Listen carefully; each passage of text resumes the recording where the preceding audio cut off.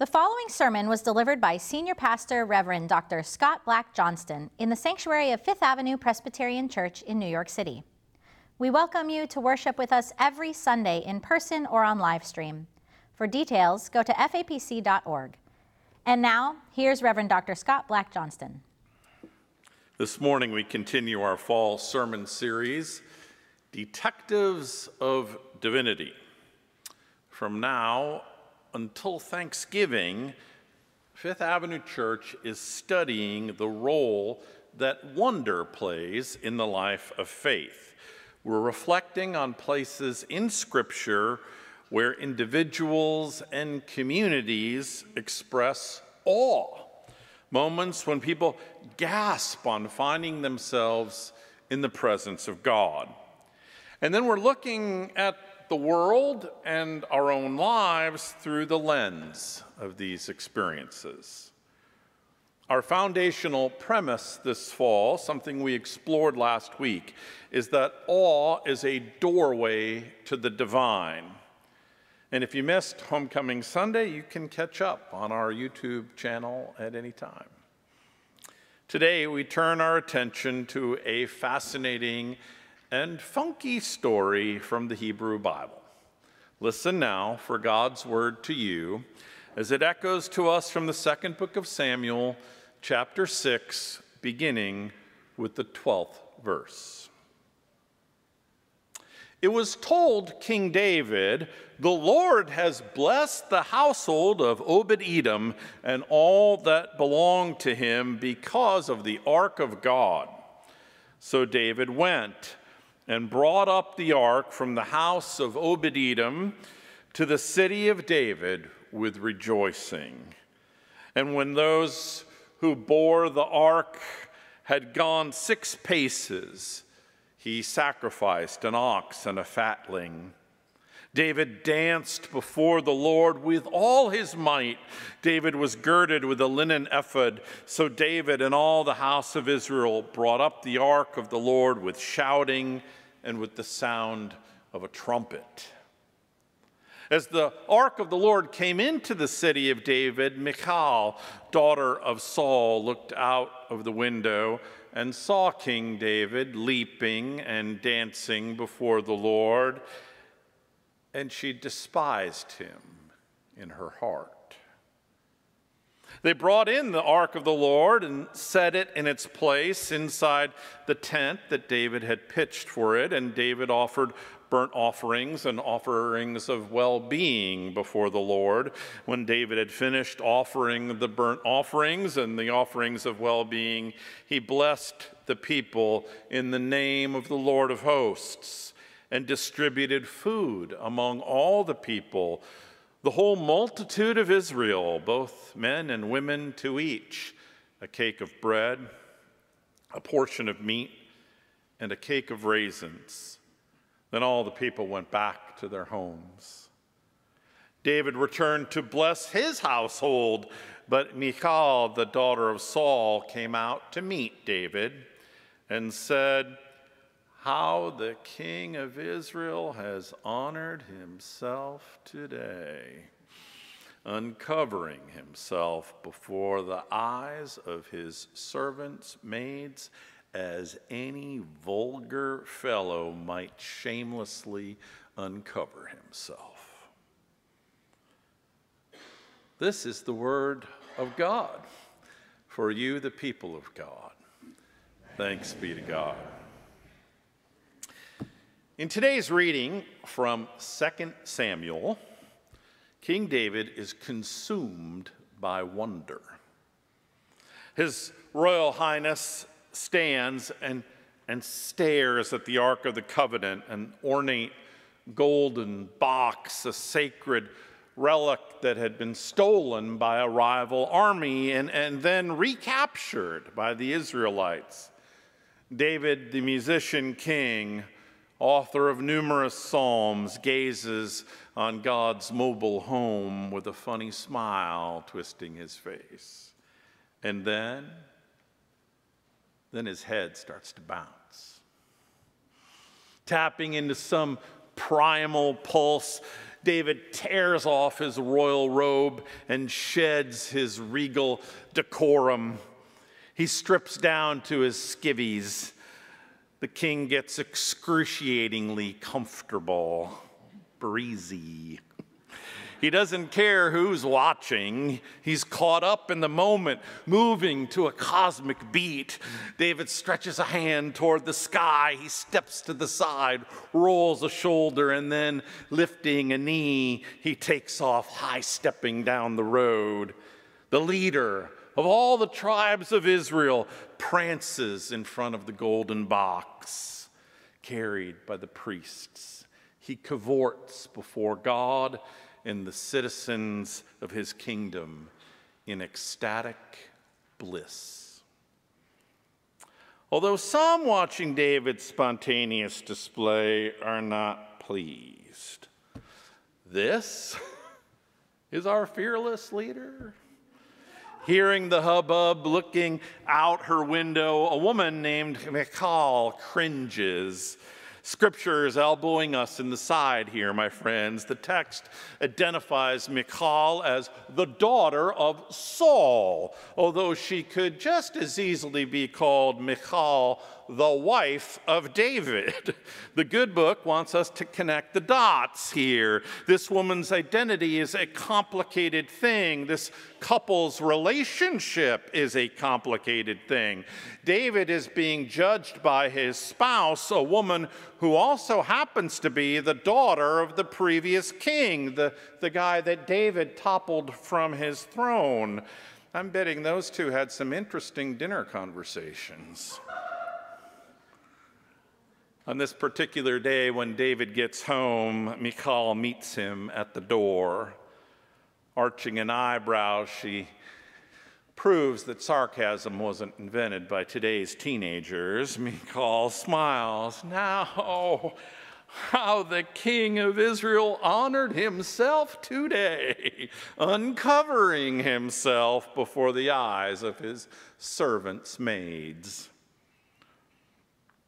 Every ecstatic expression of religious wonder is not met with a standing ovation.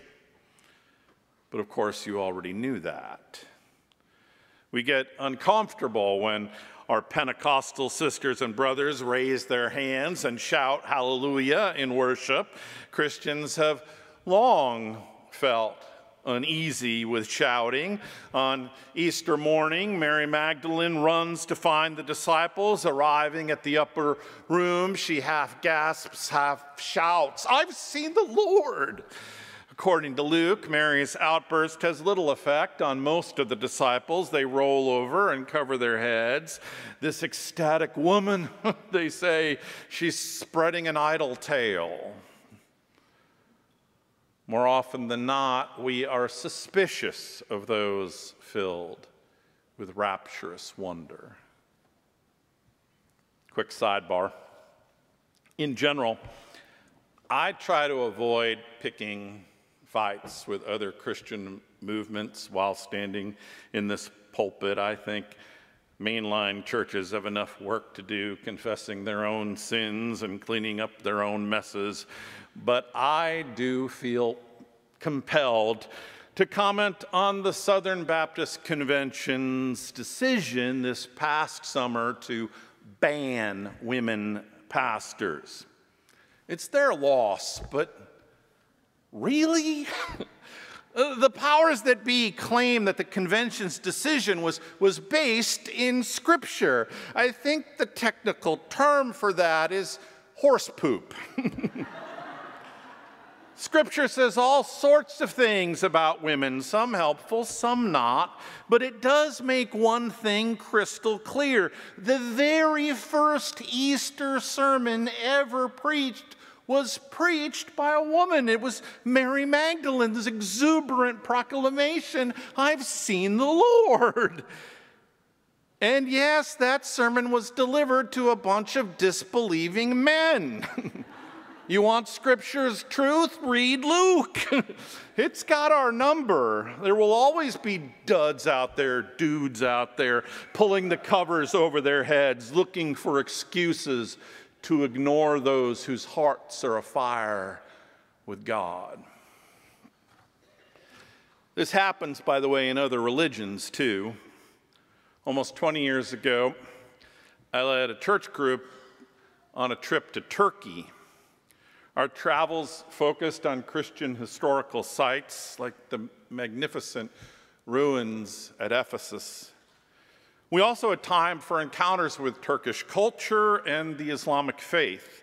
Syed, the guide with whom I was working, was a practicing Muslim, and one night Syed invited me to attend a worship service led by a Sufi community in Cappadocia. You've probably heard of the whirling dervishes. The centerpiece of dervish worship is a form of physically active meditation in which the faithful engage in a mesmerizing, spinning dance while praying. The goal of the dance is to reach greater connection with Allah. I spent a serene evening watching these sacred dances and contemplating humanity's diverse approaches to connecting with God. Afterwards, I listened as Syed explained that the dervishes belong to a mystical Islamic sect, the Sufis, a subset of Islam that's often viewed with suspicion and often persecuted in the Muslim world. I was stunned. What beef could other people of faith possibly have with these peaceful, spinning folk? The answer that Syed gave me was chilling.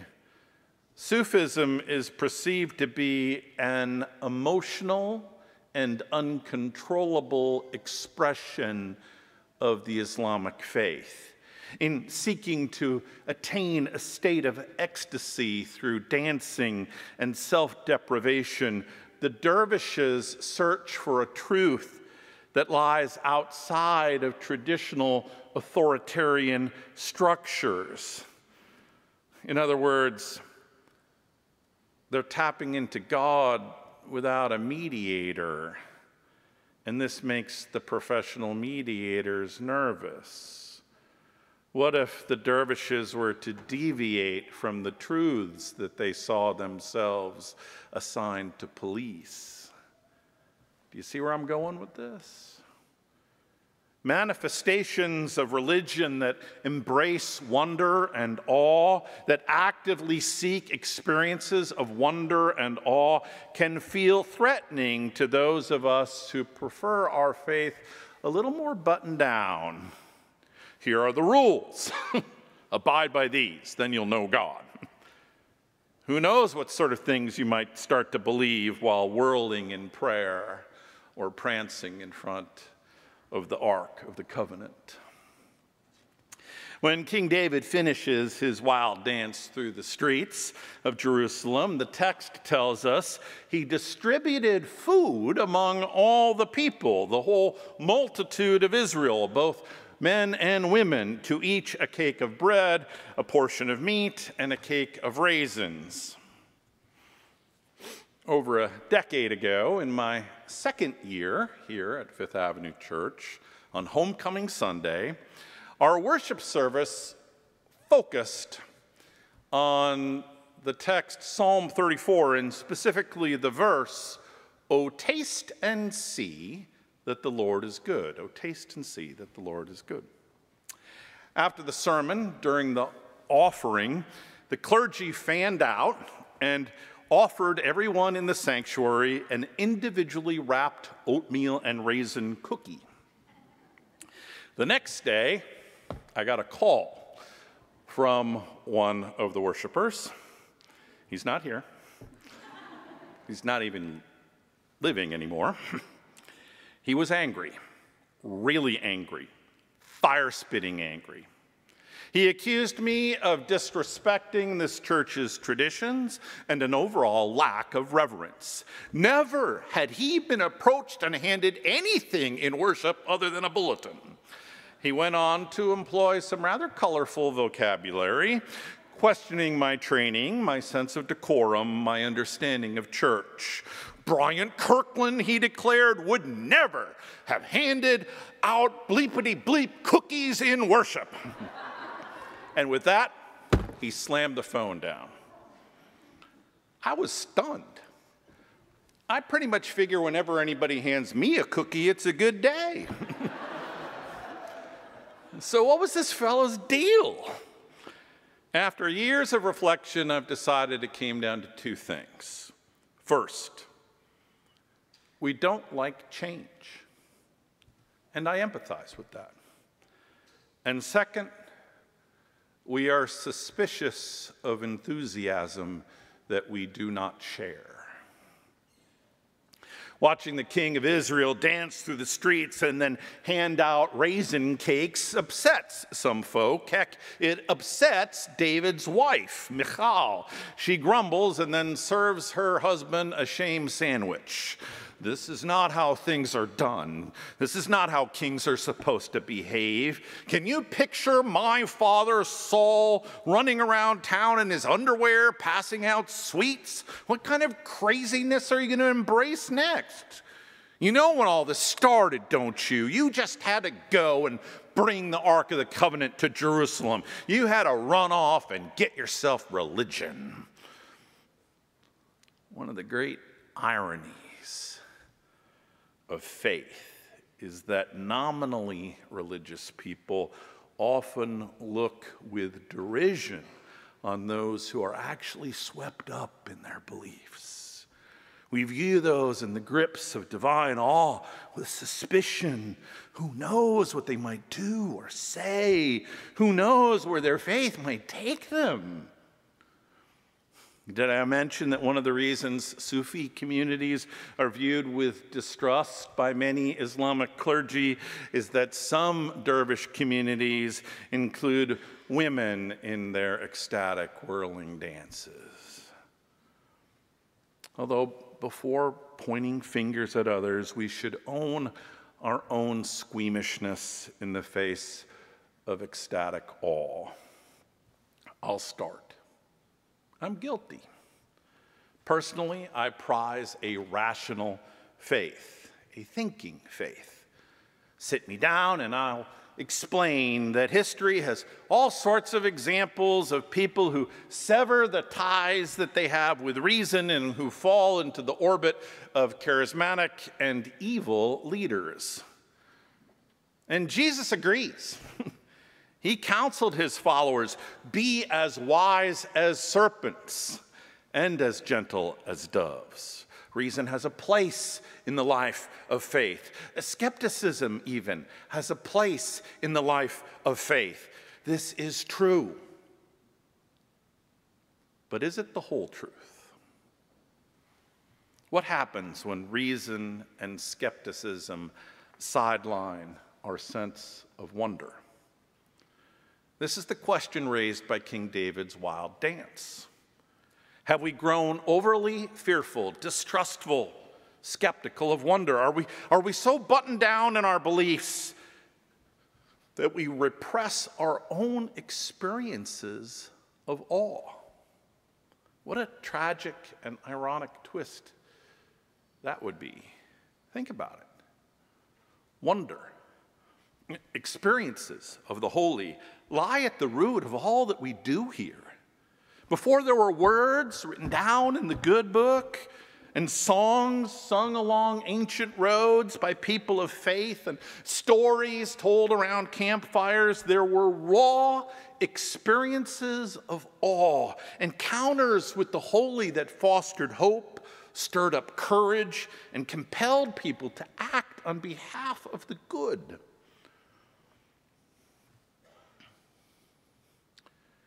During summer study leave, in the summers, I like to take a swim at the end of the day in the cool, sometimes downright cold lake that lies alongside of our cabin in northern Minnesota. Typically, I swim about 75 yards across to an island and then back to our dock a couple of times. There's a ledge rock on the island that I slap, and then I turn and swim back to the dock, one lap. One hot and brilliant afternoon this summer, I was swimming with my daughter Izzy. I slapped the rock, and then she came along and slapped it too. Izzy is a faster swimmer than me. She turned and headed back. I paused. I looked at the two wet handprints on the rock, and my world started to spin. This simple vista tipped me into wonder. A closet door opened in my head, and all sorts of thoughts came tumbling out. They overlapped, they danced together, and the dance went something like this. This is an old rock. It's granite. It's part of what geologists call the Canadian Shield. It's over 4 billion years old. I am nothing to this rock. My wet handprint will last for less than a minute in the summer heat. My adult daughter's handprint is next to mine. Staring at these side-by-side handprints, my heart swells. In the grand scheme of things, in the 4 billion year scheme of things, my presence, humanity's presence on this planet is nothing more than a fading handprint. All record of me and mine will evaporate. This is a certainty. Still, I see 2 handprints. These ephemeral marks, these fleeting smears on dark stones send a shiver through me. We are brief blips on creation's radar, but we are conscious blips, bright flashes. We are aware, we are passionate, and we are capable of so much, some good, some not so good. I drift away from the rock. I look at the sky. It seems strange to be floating, trying to make sense of handprints and rocks, water and clouds, the mystery of existence. And then all of a sudden, it doesn't. I'm overwhelmed with gratitude. I feel grateful for the gift of consciousness, for my life's brief span of awareness. I feel overwhelming gratitude for the distant voices of family, laughter drifting over the water. I feel love. I'm full of love. My head hurts with the love. I feel convicted. I need to get better, so much better at expressing my love to others. I need to get busy before my handprint fades. Swimming to the midway point between the island and the shore, I spin around in the water. I'm no David. I'm a poor dancer. I'm both self-conscious and uncoordinated, bad combo. But there in the lake, with most of my lumbering frame hid from view, for a few seconds, I'm a dervish. By the time I make it back to the dock, I'm sure the handprint on the far shore has vanished. But I would be lying to you if I didn't confess that that summer swim has left a residual imprint of awe on my heart. My friends, sometimes the biggest skeptics live inside our own skulls. A cautious voice up here will say, that can't be God. A self-conscious voice will cringe, dancing through the streets, risky thing, silly thing, shameful thing. Today's text implores us to ignore these disparaging voices. The good book is clear. When you find yourself standing in front of the Ark of the Covenant and the world starts to tilt, don't turn away. Let the Spirit take your hand, spin you around, point you in new directions. And if you feel inspired to hand out cookies in the aftermath, well, that's okay too. Friends, as you go forth from here, embrace moments of wonder, dance to the music of the Spirit, and as you spin through the world, have courage. Hold fast to what is good. Do not return evil for evil. Strengthen the faint-hearted, support the weak, help the suffering, honor all people, love and serve the Lord. Amen. We hope this sermon has been meaningful to you and given you a measure of hope, encouragement, and good news. If you would like to make a donation to support this audio ministry, please visit fapc.org/give. Thank you and blessings to you on this day.